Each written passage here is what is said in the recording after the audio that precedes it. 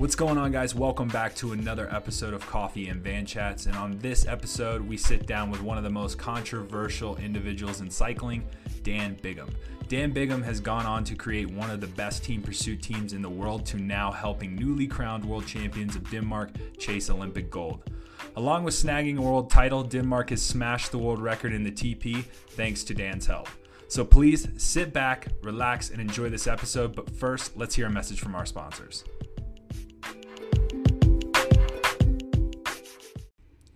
This episode is also brought to you by Beetroot Pro. I've actually been using this product way before it was ever even a sponsor of the podcast. And yeah, it's actually the first beetroot powder that I've found that mixes up well and doesn't taste like dirt. So it's a win-win for sure. You got to check it out. It's fast absorbent, patented with NO3 nitrate technology, and it includes muscle building vegan BCAAs, magnesium, potassium, and vitamin B12. Like I said, I've been using this at World Cups all the way to now my quarantine campaign. So check it out at beetrootpro.com. Hey guys, welcome back to Coffee and Van Chats. I'm here with Dan Bigham, who's probably the world's most controversial track cyclist. And I don't know, he might end up being the world's most controversial cyclist by the end of our generation in our era. But yeah, he's ridden with teams, at his own teams, Hub Wattbike, KGF, and probably created one of the fastest team pursuit teams in the world on his own. And it's pretty epic, especially coming from a guy who tried to ride team pursuit and rode really, really slow behind those guys. It was kind of cool to see them do it on their own. And we actually had team funding. So anyways, welcome to the show, Dan. Thank you for having me, John. Yeah. Good to be here. Yeah. So let's dive into it just like right off the rip. You ran a team out of Great Britain, right? Out of the UK. And yeah, it was essentially four guys who didn't get a look from GB. So kind of give me a breakdown of like how all that started and where all that came from. Sure. So original four was myself, Charlie Tanfield, the younger of the two Tanfields, Jacob Tipper and Johnny Whale. But it literally started myself and Charlie. We were at Derby Velodrome back in late 2016, training towards January 2017 Nationals, just in the IP. Yeah, just see what we can do in the IP, and you're obviously halfway to a team pursuit squad. So the conversation came up maybe November time, and started looking around for a couple more riders. I dragged Johnny in. He was at Loughborough Uni, which is right by Derby, and he'd done some pretty outrageous stuff at like the British University champs. So I knew he had gas, and I was like, "Don't worry, mate. You just do a long turn, eject, it's all good." Yeah. So he was in, and then Tipper was the one I wanted. Like, it's track riders. I mean, they're common in the UK, but like not to a good level, I guess. There's not like a lot of what is a good level anyway. That's a whole nother question. But anyway, like Tipper was one of the guys who was like, he's raced track quite a bit. He's done pursuing, team and individual. Let's get him in. He was over in China doing a stage race. So dropped him a WhatsApp, and he came back. He was like, no, not doing it. I was like, yeah, great, mate, we're going to go and like medal. Definitely. It's happening. No, I'm not interested. And they were like, oh, what? So like hounded him for 2 weeks. I was on him and on and on. It was like, mate, it'll be mint. It's a great idea. Like, we're going to go up there. We're going to smash it up. No one's going to see it coming. It's going to be sick. 2 weeks later, changed his mind. He was in. We all came to Derby. I think it was like the first week of January. So we had 4 weeks. 2 sessions a week. We lived on Johnny's hall floors. So literally living in his kitchen, and it had automatic lights. So if anyone got up in the middle of the night to go to the toilet, it wakes everyone else up. So that was just a bit of a nightmare. But it got us by, right? We were all literally just fresh out of uni, like burnt loads of cash, overdrafts, and all the other stuff, credit cards, just to get through. But went to Nationals, won the IP, 1-2, won the kilo, and then we won the team pursuit and beat the national team. So it was pretty outrageous kind of first round. That's pretty epic, man. I mean, what's funny is like if that happened in the US, all of us would have they would have just flipped us. Like if somebody came in and beat us at Nationals, it was game over, because we raced. Every race we did was performance based. Like if you're not good here, then boom, you're done.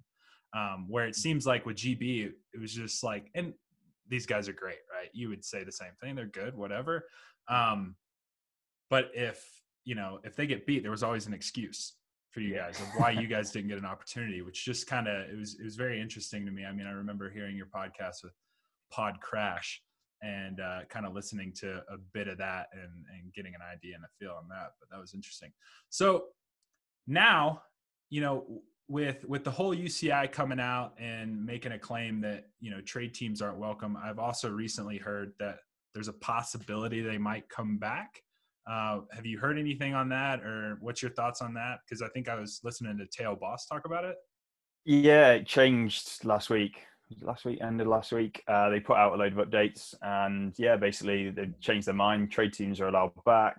There's a limitation on number of trade teams per nation, but you're allowed to basically do every race. So, Yeah. you'd know, like, if you're a trade team, you could only do any non-Olympic events if the national team had rocked up. So, like, we couldn't enter Madison or the Omnium or any of those kind of races. So, it kind of limited you to what you were doing, which is team pursuit. And if you wanted to, you could have a go at sprints. I mean, we never did, but maybe we should have done. But yeah, they've changed that back, and you can go and do everything. But we're in a bit of a bad situation now that because of, well, them deciding 12 months ago that wasn't going to be the scenario, and we've gone on as if that's not going to happen. Then obviously you make plans. Like you need to make plans in the future, whether you're going to ride on the road or do something different. But now you're in the situation where they're like, okay, great. The entry deadline is 5 weeks time. So if you want to register a trade team, let us know. And it's like, well, what the hell? Like, how do you go about figuring that? So yes, it's a bit of a headache, but I mean, it's great personally, and across the board. I think for the sport, it's awesome. Like getting rid of trade teams was the stupidest thing they ever did. I So agree. at least they've realised their flaws and actually gone back and improved it, which is even better. But it's just all a bit late in the day, so we need to figure it out. But then who knows what the track season's like this winter, and maybe we just have a year out of it and come back. Who knows? Yeah. Honestly, the coronavirus might actually help in the sense of like giving you guys some time. So yeah, and then after all that, you rock up to Worlds, and it was kind of secretive. I like how you guys do your things where it's just like you make it way bigger of a secret than it needs to be, like almost to a point where it's like you guys are like just trying to put this big show on, and it's great because it's like you rocked up to Worlds with Denmark. Like, how did that relationship even start? And how many cold shoulders did you get from GB? So the relationship, yeah, man, it was such a fun few days. Like some real fun memories of that time in Berlin, for a number of reasons. So the relationship with Denmark, I mean, we've always had good relationship with them, full stop, since we started back in like 2017. They're just one of those, like, obviously you guys have always been like super keen and interested in what we do. The Danes were, the Kiwis a little bit as well. So you always like, you get on well with certain nations and then some don't. I mean, like, you'll know some nations just ignore you and just don't care. Who are you? Not interested. Yeah. It's really weird. So I guess, yeah, you make friendships and then you end up chatting. And yeah, with one of them, it was just a case of, we got flicked by the UCI for the whole trade team stuff. So I started making plans. I dropped them a message and said, look, guys, like, you're going pretty outrageous. I'm keen to help you out. We've learned a lot over the years. I think you could go even faster. Do you have a role? Like, even if it's like part-time or consultancy, whatever, I want to see you guys do well. So yeah, I had a couple of sort of chats with them and flew over to Denmark, and yeah, we're keen. Budget's not really all that big. It's like, don't worry, I'm used to that. Let's roll. And it all kicked off properly in earnest at Glasgow World Cup. The deal was, from the moment that we don't race each other at World Cups, then I'm all in. So that was when they beat us in the rounds in Glasgow. They did like a 48 or something, as they were doing every day. Yeah. Back then. So that's when it started, and then went all the way through to Berlin. And yeah, I made a bit of an impact with them, but I think on the whole, they're just an outrageous team doing really well, and everything's starting to fall into place for them. And they've always been there or thereabouts in the Olympics, but they've never been GB or Australia level. And then to go to Berlin and just do what they did was, yeah, putting a marker down. Yeah, well, I mean, hell, like Worlds this year was almost tipped over on its head. Like the top five. I mean, what, Australia and GB barely even saw the top five. I don't even think they were, like, you know what I mean? So like, you literally just took two of the best nations, and they're out of it. And I mean, there had to be a bit of panic. There had to be a sense of panic. And as you said before, with just the fact that, you know, Denmark was doing Denmark things before you came on. And then when you came on, it was just like, bam, just eking out little bits of time. So are you being contracted to work for them for the Olympics as well, or? Yeah, so my original contract was through to Tokyo 2020, and they've extended it to Tokyo 2021. That's awesome. Which, Yeah, it's wicked. I mean, personally, I thought we were all ready for Tokyo straight off the bat. I want to go now. Yeah.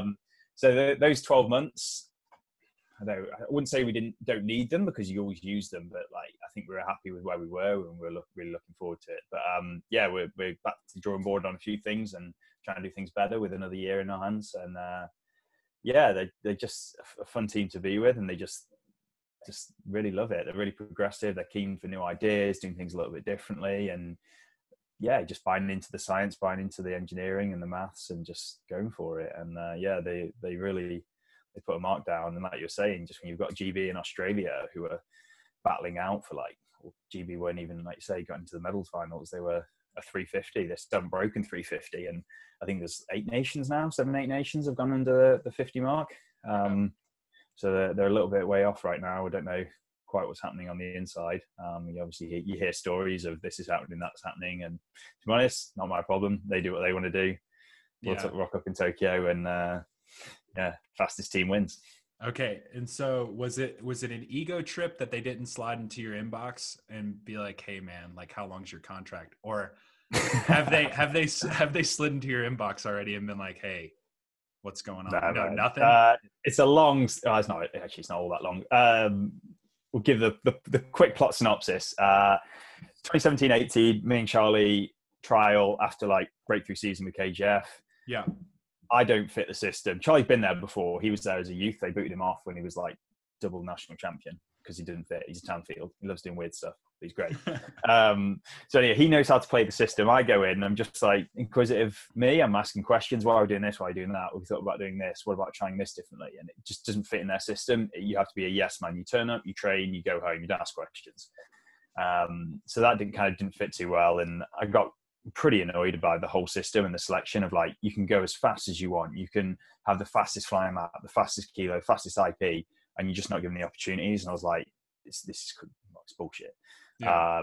And then, I didn't get selected for Worlds for the team pursuit. I was like, why? And then I went to the Commie Games and didn't get a ride in the team pursuit there. I was like, well, I'm kiloing as fast as the fastest kilo guy in the team. I'm IPing more faster than all the GB guys other than Charlie. Like, why am I not getting a ride here? It was just, it really pissed me off. But went on, obviously, to then set up, well, KGF became Who Bot Bike, and that went on. And I think the relationship soured after that.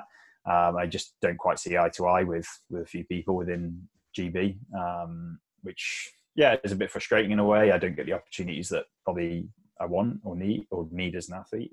But so I've gone and found my own way to go and achieve cool stuff, and obviously had some good results as a trade team, and then representing GB on the road in the team time trial with John and Harry, and that's been pretty cool. And then obviously found my way with Denmark, and it's good fun. And it's a shame that I'm not. I do enjoy being. I like Britain. I like representing my country, and I feel it's a bit of a shame to not be able to fly that flag, and that we've felt disowned or rejected by them for I don't know what reason. It's a bit frustrating. Yeah, it sounds like it. I mean, it's one of those things where, like I said, man, I've heard the stories of the offers that you've gotten from other countries of just like, what will it take for you to just become Botswanian or whatever, or whatever nation has reached out to you. So what has been the biggest offer that you've gotten from another nation? Well, I guess we've never taken it that far because it's always been it wouldn't work ahead of the Olympics. I mean, if you knew coronavirus, if you had like that crystal ball, like coronavirus is happening, you could probably wangle it. But because they didn't really come about until we had good successes who Watt Bikes the second year, but then you're within the Olympic qualification cycle. Yeah. So it's, and you've been on the bad receiving end of that if you don't get enough points, it's game over. And imagine trying to get all those points in one season. It's just, not going to happen. Yeah. So it was one of those, like, it's really cool. It's really nice, but it's not going to happen for Tokyo. And I'm not hanging about for another 4 years on the track after that. I'm all in for this, and let's see how we go. So, there were some interesting ones there. We'll go with that. You have to have some questionable morals and ethics.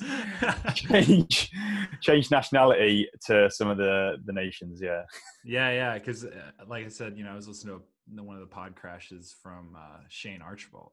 Because not Shane Archibald. John. No, not John Archibald. Shane Perkins. I don't know where I'm mixing. Oh yeah, mixing them up. Yeah, because he mixing came to them up. Russia, didn't he? Yeah. So he went to Russia, but the story behind it, that actually did him justice. Like me hearing that story, like made a lot of sense. And if you haven't listened to that already, you got to check that out. But there's like, it's actually a pretty decent story where it's like, I'll never have another opportunity, and I really want to go to the Olympics. You know, that my dad went to the Olympics in Tokyo, so I want to be at the Olympic Games where my dad. You know, so that's kind of cool. But yeah, so I'm looking at your background, and I've heard these stories of the crazy houses that you live in just from Ashton, and that doesn't look like a house that has like 6 dudes in it. So are you guys not all living together right now, and what's going on? No, this one isn't. No. So I guess, well, yeah, the end of the road was Bolivia in May, and then Corona happened, and we had our house until I think it was the end of May or end of June, something like that. But the budget was not going to stretch for another 6 months of just a load of guys bumming about in a house through till whenever we end up going up to altitude. So unfortunately, yeah, we've had to go to the Four Winds, and John's back in Glasgow. Kyle's in God knows where he lives, somewhere in like the Outer Hebrides, I don't even know. And Will's down in Loughborough with his girlfriend, and Johnny's got a house in Manchester. So we're all kind of spread out a little bit at the moment. But yeah, over the past few years, we've lived in an eclectic mix of locations. Yeah. So, I mean, because there's like a story of like your house getting broken into, right? At one point, like before World Cup or something like that. What's that story? Yeah. 3 times actually we got broken into. 3 times? 3 times, yeah, I know. So the first one, it was just before our first World Cup, going to Poland. So was it before Poland? Or was it Minsk? No, it was before Minsk, you get it right. Yes, that would have been January 2018. We just come back from the track session. We bought all our track bikes back because we were about to pack them all up and get on the road. I remember it really well what happened. I'd got a lift back with Tipper, and Charlie had driven it back with Johnny, but instead of pulling into the drive, he blocked the drive off, which is like really random. So Tipper had to like park behind him. If he pulled into the drive, he would have scared all the robbers who were in the sheds. They'd literally broken into the garage and were just pulling bikes, wheels, frames, anything that's in the garage straight out over the wall into the neighbour's garden. Then out that goes into like a public park. But because Charlie hadn't pulled into the drive and flooded all the garage up, no one saw it. So I go walking into the house, la-di-da-da, and then all I hear is Tipper shouting, "Run!" I'm like, why am I running? So I run out. It's like, we've been broken into. I was like, oh, balls. So we run around the house to get back into the garden of the neighbour in the park, and they were literally jumping over there, carrying like bike frames and everything. You're like, oh God. They drop a load of the frames, but like Tipper's bike's gone, my bike's gone. So that was anyway the first break in. You're like, well, at least we got our track bikes. We can go to the World Cup. That's all sound. Obviously went to Minsk. It was awesome. Won. Really good experience. Came back. Literally at the time, it's like 2 a.m. in the morning. I was on eBay in the car, just like trying to find my nick bike. I was like, it's going to come up on eBay. We're going to get it. And then I thought I'd found it and was really like positive. Got back to the house. Back door had been kicked in. You're like, oh, for fuck's sake. So like anyway, within a week? Within a week. We knew it away. Jesus Christ. Yeah. Whole house turned upside down. And yeah, I mean, actually nothing really got nicked as far as we could tell, which is really random. But I reckon they legit thought we were drug dealers. So I've got black Audi, sits at the front, which is like classic supposed drug dealer car in the UK. And then they've broken into the garage and seen, which is probably like a bit funny, but so I had 3 ultrasonic baths for cleaning chains and waxing chains, which obviously look a bit dodgy with a load of dodgy chemicals, loads of clear little Ziploc bags. And then Charlie's got like a 2 kilo bag of white powder because he'd been plaster casting his feet because he was making his own shoes. So obviously you just break into the garage, you're just like, drug dealers. They're drug dealers. So he just must have broken in trying to steal our stash or something. Who knew you were the bike racing drug dealer? I mean, I guess in theory, when it comes to extensions, I mean, I have a set. I mean, Teo Boss has tried out a set, like Ashton Lambie. I mean, yeah. It's like everyone's bike racing drug dealer, waxing chains in the infield. Oh man! Wow. Yeah. So that was the second one. The third one was we just got back from Commie Games later that year, and Johnny had left his bike by the lounge window, which was one of those like big glass doors. And then like 5 a.m. in the morning, brick through the window, and his bike got pulled out and gone. Game over. That was that. That wasn't too bad, but so that meant we all lost a bike. Oh my gosh, yeah. So it's almost like you needed to be on the team, which is why Ashton probably wasn't fully on the team and he was a full traitor. He never actually got his bike stolen from your house. We could have nicked it. I mean, he's lost a bag of clothing, actually. I still don't know where it is. So Ned, our manager, chucked it in the post and it got sent back because Ashton stashed a load of whiskey in it and then it got rejected by customs. And then since then we've lost it. And he's lost like a load of stuff, I think. Well, I remember him telling me a story about him getting some pockets put on his skin suit. And he like sent them over and he declared how much they were worth. And so when they saw how much they were worth, they were just like, oh, well, you owe us like $3,000 then in taxes to get these back over. And he was just like, well, I guess those skin suits are sitting in customs. Yeah, just to get the pockets done or whatever. Mad. Yeah, you've got to be really careful on customs. Yeah, don't do that. Play the system. Yeah. Oh man, I have my own, like I had to go pick up helmets in Minsk in customs, and I literally thought I was going to end up in a prison camp or something. Like it was insane. Belarus was a wild time in its own right, just to get through things, much less, picking up helmets in customs. Johnny got arrested there, actually. Really? And he still lives to tell the story. What did he do? He jaywalked. Literally, that was it. And so what did that turn into? Coppers grabbed him, floored him, chucked him in the back of the car. He obviously doesn't speak a word of Belarusian, not a chance. He's just like, please, guys, I'm a cyclist, like swinging his medal. And in the end, they were like, oh, okay, yeah, cyclist. Yeah, okay, you're okay. You're allowed out. It was literally, that's insane. Because like that was like one of the things with me when I was dealing with them in customs. It was like they were almost aggravated that I didn't know Belarusian, but they knew English, and they weren't willing to speak it with me. And I was like, oh, okay, this isn't good. Google Translate is your friend, literally on the app the whole time. Yeah. So what's the craziest Johnny story? Because I met Johnny, I guess I met him in Glasgow because I guess that's when you guys, Ashton had already spent some time with you guys, so you guys were a little bit more comfortable coming and hanging out. But when I met Johnny, dude, he was 100 miles a minute. He would just say whatever was on his mind at that current moment in time, in the pit, half naked, just walking around. He's wild. So what's your craziest Johnny story besides the fact of him almost getting arrested in Belarus that you can tell on this podcast? I just think the guy is just batshit crazy, but in a good way. Like I think it's good for morale that he just does weird stuff. I think to get a handle on who he is as a person, everyone needs to go on our website and watch back the documentary from the first year.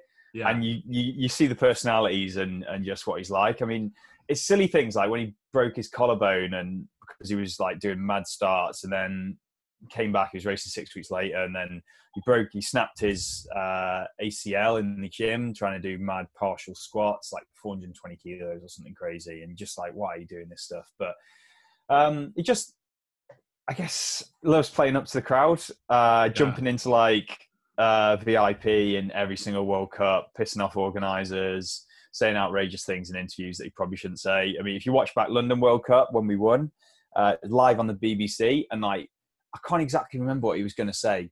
It was something about GB, and you're just like, as much as like we love poking fun at them, don't go on national television and like slate them. So he starts saying something, and all you see, because John's got his arm around him, he's John his hands, so you didn't cover him. You know full well he's sticking his foot in it, big stuff. And it's just stuff like that. He just loves to be controversial. Just say it how it is. I got a lot of time for that. A lot of people who just toe the party line. It's boring. It's like, be true to yourself and say it how it is and do what you want to do and enjoy it. And yeah, it does mean walking around the pits. And like, for example, at Derby, and this was a really random one. It nearly probably stopped us in our tracks in like the early days. So there's a rule that you have to have your top covered in track centre.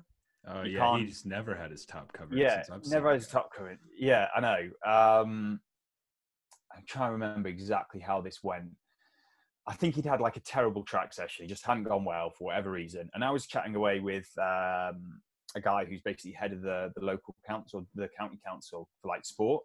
So I was having a good chat with him, and like some kids had come in with a teacher to do like a track session or something. But because kids are around, it's like top's got to be on. And the teacher like shouted at Johnny, like, top's on the D. And he just turned round and it was like F's and blind in of like, you and fuck this, and I was just like, oh god, what's he done? He's just like gone in on some random teacher with kids, just like with kids everywhere. I know, and I'm there with like the guy who controls whether we get like free access to the track or not. I'm just like, oh god, this one's going to take some digging to get out of. And then after that, what we went down the route of, we all had pink mesh vest tops, so it was like you had your top out, you were covered, even though it was like nipples poking through and everything, but like it ticked the box and we couldn't get shouted at again. I think Harry still has that. He uses it as a base layer. I don't think he's realised it was a bit of a joke, but yeah. That's awesome. Yeah. That's awesome. So Bolivia, man, you guys were going to go shatter some world records and you probably were going to do it. Like, actually you were going to do it. What's happening with that? Is it still on the table? Is it still in the talks? Yeah, it's obviously a weird one. I guess with everybody, like plans get frozen, halted, changed. You don't really know how to plan. We were super lucky with the Bolivians. They all wanted cash in hand. Yeah. So when Corona struck, it was kind of, well, as much as everything's booked, we still got the cash in the bank, so we can push it back and sort of hold fire on it. But the big unknown is how we get everyone together and prepare as well as we had done. We'd done 3 altitude camps. I mean, we were up in Tenerife at altitude when the lockdown came in Europe, and that really screwed us over. And I mean, getting out of lockdown itself was hard enough, and then you come back and you really realise that Bolivia's not going to happen in 2 weeks' time because the whole world's going to be shut down. So yeah, the budget's there. People are still keen. It's just when, how, all the organisation that goes into it. I mean, we were pretty set. It'd been a lot of work of getting commissaires and anti-doping and timing and all the other logistical nightmares that go with putting an event on, alongside trying to prepare to break a load of world records in itself isn't obviously easy. Yeah. So it was, I think we're in a really good spot for it to happen there and then it's hard to get that momentum back, which is why I'm kind of, hesitant to put a date on it. As it stands in Bolivia, it's not open, available. We can't go in. Their quarantine zone is at the track. So if you've, if you're going into quarantine, you're literally in the track accommodation block. So we've got to wait for that to kind of clear up and return to some normality before we can even go there. So yeah, it's just in holding pattern really. Everyone's back training, doing their own thing and targeting their own races. And like, I'm keen for an hour record at sea level just for a bit of fun. But it's one of those of like, it'll happen when it'll happen, and we've just got to wait for normality to return and then just hit it full gas with like 4 weeks notice and just see what we can do. It's probably not going to be the same event that we wanted and hoped for, but you've got to try it and give it a go. And like I said, budget's still there, so it'd be silly not to go up and see what we can do. Yeah, that's awesome. So what events was everybody going to do? I know Ashton was going to do the IP, and he would mention the hour record and then immediately quit talking about it and like be like, yeah, I'm not going to do it. And then he'd be like, oh, I'm going to do it. So like, what events were you guys thinking you guys were going to do? He was definitely doing it. Was he? Yeah. Mate, if he's coming up, I'm forcing him on that start line. So the only thing we really cared about, I guess, was Team Pursuit. Like, we're a Team Pursuit team. We want to create a record. That was the plan. That was, if we came back with one, that was the one we wanted. And we prepared. We had 2 teams, so we had a team to ride against. You obviously have the draft benefit, where whether you catch them or not, second team on the track is worth a second and a half, 2 seconds on a good day. So we knew that a second team that was capable of riding 6 seconds slower than us, worst case scenario was the big one. So we had all that lined up. They had all their bikes, their positions were dialed. They were training together in Derby as well, so we were all pretty set. So it was another team from Derby. Yeah. Wow. Who got by B team? We nicknamed. No one wants to be called the B team, so they were nicknamed the Wildcats. Oh yeah, the Wildcats. Yeah. That's way better than the B team. Yeah. pink mesh base layers and the Wildcats. So yeah. Yes. Right. So I mean, they were strong. They got bronze at the nationals in the UK with I think like 402, 403, something like that. So they could have gone pretty quick up altitude, and obviously we had chucked a load of kit and a bit more technology out of them, and they were getting pretty rapid. So yeah, Team Pursuit was the big one, and then the plan was to do day on, day off, day on, day off, day on for the competition. So you could race, recover a bit, rather than, I mean, you know what a World Cup's like. If you try and do 2-3 days back to back, by the third day you're on your knees, and you aren't breaking the world record then. For sure, yeah. Unless you're Filippo Ganna, but anyway, that's a whole other story. So yeah, the plan was to do that. So the second day of competition was the IP, and literally all of us were keen for that. Obviously, we all do IPs all the time, so it's one of those opportunities of like, let's go all out and see what happens. But then there's a bit of discussion around strategy, who rides against who to maximise the chance of a catch. Because everyone still wants to ride a fast time, so everyone still wants to get a catch. But it was just, figuring that one out. And then, the hour was the icing on the cake, as it were. I was keen for a go. John was keen for a go. Kyle was keen for a go. Ashton was not keen for a go, but he was definitely going to do one. Yeah. So it's just like, we're up there once. Anti-doping's there. Timing's there. The track hire's there. Commissaire's there. Just do it. Go for it. See what you can do. Worst comes to worst, you don't get it. I mean, like altitude, Ashton would roll around and do something silly anyway. You know what he's like. I know he paced it horrifically, but yeah, he's a wild man. I know when we went to Bolivia the first time, when we were chatting, he was like, I think I could go under 4 minutes. And the pace that he went out in that first 2K, I was just like, Jesus Christ, you might go 355 if you hold on to this, man. Like at this point. So what times do you think those boys would have done, like, John or you or Ashton in the 4K? Like, you think there would have been 2 times under 4 minutes? Yes. At least? Yeah, I was pretty confident 4 could get broken. I mean, like Ashton's shown he's 403 now at sea level. Yeah, I mean, 403 at sea level. And that was, I mean, after he took some time to just decompress, I think mentally from Team USA in the sense of what was going on there. He put his heart and soul into it. And I don't think anybody gives him enough credit for that. It's like, if we were going to the Olympics, it was because of his help and because of his knowledge. I mean, the dude was doing 10 lap pulls, and giving us all the knowledge he could give us. And it was just a matter of, could we put it together? And so yeah, I definitely stand by that. Yeah, he was keen. You could see that he wanted it. And like you say, he was putting his heart and soul into it. And when it doesn't come off, then you probably got a lot of firepower to go and prove yourself individually. And I think that's what Berlin showed. So if he was knocking out 403 at sea level, and at the time, I think when he did his 405 at altitude, he was knocking out 410s-ish at sea level. So he's got about 5 seconds in his pocket. So there's every reason he'd go sub 4. Yeah. I'm pretty sure of it. And if the stars align in the case of like, okay, there's no pressure on having to go through rounds, do a second ride, riding against some outrageous guy. It's just you start when you want to start. You ride against who you want to ride. You do everything you want to do as you want to do it. No pressure, just perform. Then I think that could be a pretty good environment for him to do something outrageous. And obviously John and him have been neck and neck at IPs for the past few years. So I'm pretty sure John would probably go 7-4. And I guess the wild card is Johnny and what he would have done, because he was only a second off John in the IP at Nationals. Johnny knocked out 413, which is pretty outrageous. But from all our test data at altitude, Johnny was the most immune. He was losing like 2% or something. So he was on the cards to do something pretty outrageous. Yeah. I guess he's probably the most frustrated by that, because he could have gone up there and really done something silly. So, I mean, because one of the guys that I really saw crack into the British team was Johnny, early on. It seemed like Johnny was getting an opportunity, at least from my eyes first. And it might just be because of the outrageous things that he was doing early on, where he would just peel off. But what happened there with him and riding with GB? Because it was he went to Commonwealth, and he actually did okay in the kilo.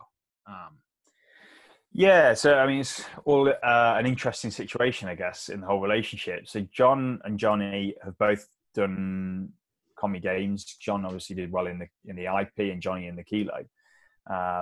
And I think historically, GB have looked at our strategy of the peel off as, I mean, you guys love calling it the peel off. We call it the eject. The eject. The eject. They've just looked at it disapprovingly, I guess. Whereas now they probably go, that's probably a good idea to have a bit of a sprinter in and utilize him that way. And he's done well in World Cups and kilos, but they're now, I think they're eyeing him back up again towards Tokyo and realizing that's probably what they need in their squad. They need someone like that. And he's aero, he gets it. He's established. He can do a fast IP. He can do a fast kilo. Actually, he's never got around a team pursuit. There's one Wow. for you. Yeah, There, ever. wow. There you go. Yeah. Yeah. And so, and he's probably one of the most pivotal parts of your team pursuit. Yeah, You know, usually. like, yeah. So like, not only has he, cause that was a big thing for us. Like when we first started, it was always like all 4 have to finish. Everybody's have to finish or, you know, then we'll just throw somebody else in who's faster and better. And, you know, me being a bigger dude and the amount of power that I had to produce to sit behind Ashton, it's like I'm just wasting juice just, you know, just to sit behind Ashton. And especially after he went to Barbados camp and became like a little ball. Like it was actually funny. And I'm probably gonna get so much flack from this from the guys, but in the sense of how much arguing happened where Ashton, you need to be less arrow. That was an argument that actually happened like in the infield. And it was like, oh shit, this is about to happen. This argument is actually like, that's like, Ashton, you need to be slower. Like, can you slow down a little bit, please, so we can actually get around the track? And it's like, fuck, this is actually happening. It's wild. So it's interesting, like kind of hearing it from both sides of like, you know, oh yeah, he's never even finished team pursuit, but he's probably the most pivotal part of our team pursuit, where it's like on our side, we're like trying to find guys who could only finish the team pursuit and do that time.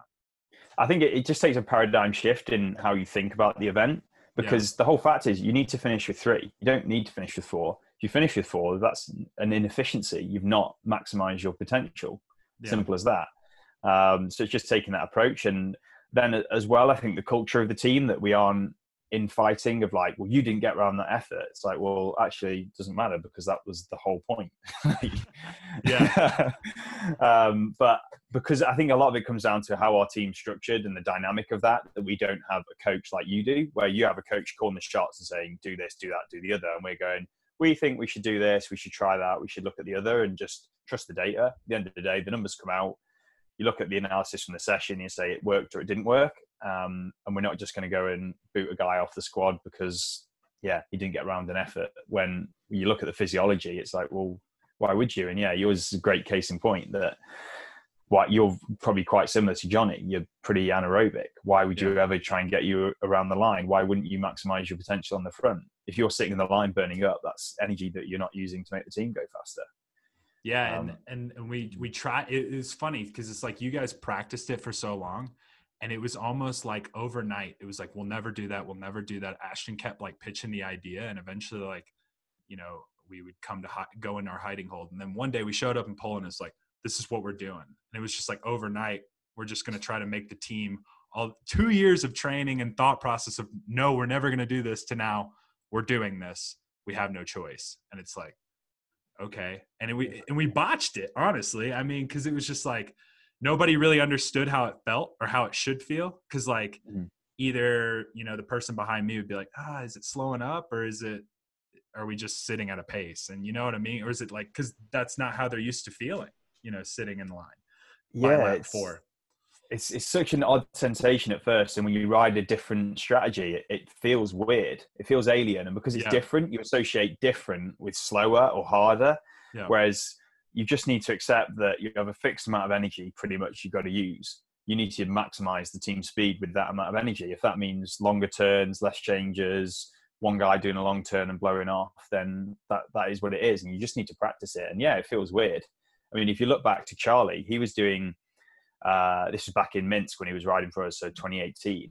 I think he started man 3, but I only did a lap from man 1, and then I sat on the back. So he then did 5.5 laps, sat on Johnny, then a 4-lap pull, then sat on while I did my turn. Tipper rolled through for a half lap, and then he did a 2-lap to finish. So he's doing 6-lap pull plus 6 laps effectively on Johnny. It was like, the guy's a hero. Yeah, that's insane. But it just, you have to accept that it feels different. And like you said, is it slowing up? That's probably the biggest one. Yeah. You've got to make sure you don't slow. And that's Johnny's biggest, I guess, stressor, that he doesn't park it. Because if you park it, the rest of the squad's done for. Yeah. And your strategy's wasted effectively. So you pull off probably before you actually really blow up, because you don't want to ever slow down. Yeah. It's a hard thing to feel out too. Like when you're loading up like that and you're still trying to put out speed, it's actually shocking how much more speed that you're putting out that you don't even realize, or it's shocking how much not speed you're putting out and you don't even realize, you know what I mean? So Yeah, well, Kyle struggled with it a bit. We put him in for the rounds in Glasgow, and he just paced it pretty poorly. yeah, And yeah, I guess for him it was frustrating, I mean, for all of us to not make it through to the final in your home World Cup, and we had the absolute potential to get a medal there. yeah, Yeah, it was pretty disappointing. It's heartbreaking, really. It's probably one of my biggest frustrations of the season to not make that final. But yeah, it was just pacing, execution on that. He didn't have enough experience, didn't know what his legs should feel like at the end of lap 1, lap 2, lap 3. And if you know that sensation, then you can adapt. You're pacing towards it. But if you're just going out and going, right, 5 laps, go, yeah. it's not easy. Yeah, not at all. And I mean, because that was the thing too, is like we went from like, hey, you need to do 5 laps to, hey, like, this is what we're going to do. We're going to do like 4 to 4.5 to 5, like figure that out, like whatever you can do. And every track's different. Every sensation's different, you know, every feeling's different. And so trying to figure out that was interesting, but hey, I don't want to hold you up too long. I do want to get one more thing though. We kind of heard about, you know, you're working a little bit with Denmark. You're trying to put this team together. I feel like you're a man that's just like a jack of all trades. Like you're wearing a hat and everything. Like you're the business guy while also the party dude of the team. What's your athletic ambitions now with the fact, okay, now we know that the trade teams are back. And you know, you still have an opportunity at these world records. Like where's your athletic, you know, side and ambitions lie? Good question. I think because of the COVID situation, I've not thought massively far ahead. I've just thought, how can I maximize my time in lockdown? And I've done quite a bit around making myself a better time trialist, because until last week, I didn't think trade teams were a thing again. So I was just like, right, I'm going on the road. I want to do individual time trials, like Chrono Des Nations, the Conti Champs, World Champs, team time trials, and then have a go at the hour record, all that kind of stuff. I was like, we'll go full gas for that, right? I've never had the opportunity to put everything, my heart and soul, into being selfish, because I've always had to, well, wanted to obviously, but I've always felt that to support the team, you've got to focus on everybody's performance and how they're dealing with it and their equipment and all the fun side of dealing with like sponsorship and logistics and all that kind of stuff. Whereas I can shelve all that and just be selfish for once and see how I can do it individually. So that was my ambition. But I think with trade teams being allowed back, I'd be keen to have a go at some individual stuff at World Cups, because we've only ever done the team pursuit, and if we don't have a strong squad together to live and train as you need to, and you know full well that if you don't commit to a team pursuit, you're not going to win. Simple as that. Sure. You've got to have four guys who put their heart and soul into it. So I can't see that happening. So, but I'm pretty keen to see what we could do, maybe like at IPs or kilos or bunch racing, and mix it up a little bit. But we'll just see what the lay of the land is when the UCI come back with, well, this is the calendar and this is the deadline and all that kind of stuff. And maybe, skip a season, come back to it in a while, and maybe have a bit of time on the road, see what we can do there. And somehow ram Bolivia in the middle and break a few world records. There's always ambitions, but I think just for now, be a bit more selfish. No, well, it is super inspiring to see, because I don't think people really recognize how much not only you've put into this team, but a lot of other things, like, and you've been super selfless to get a lot of these things off the ground. So, like, I mean, even bringing Ashton over, like that was a huge help to even us. So it's super cool to kind of get that feedback and see that and chat about that. But other than that, just want to thank you for your time, man. I really appreciate it. And guys, if you haven't already, I will put a link down to all those Hoob Wattbike documentaries down in the description below, and be sure to check that out. But thanks again, Dan. I appreciate it, man. Cool. Thank you for having me. Enjoyed it. It's awesome. Right. Cheers.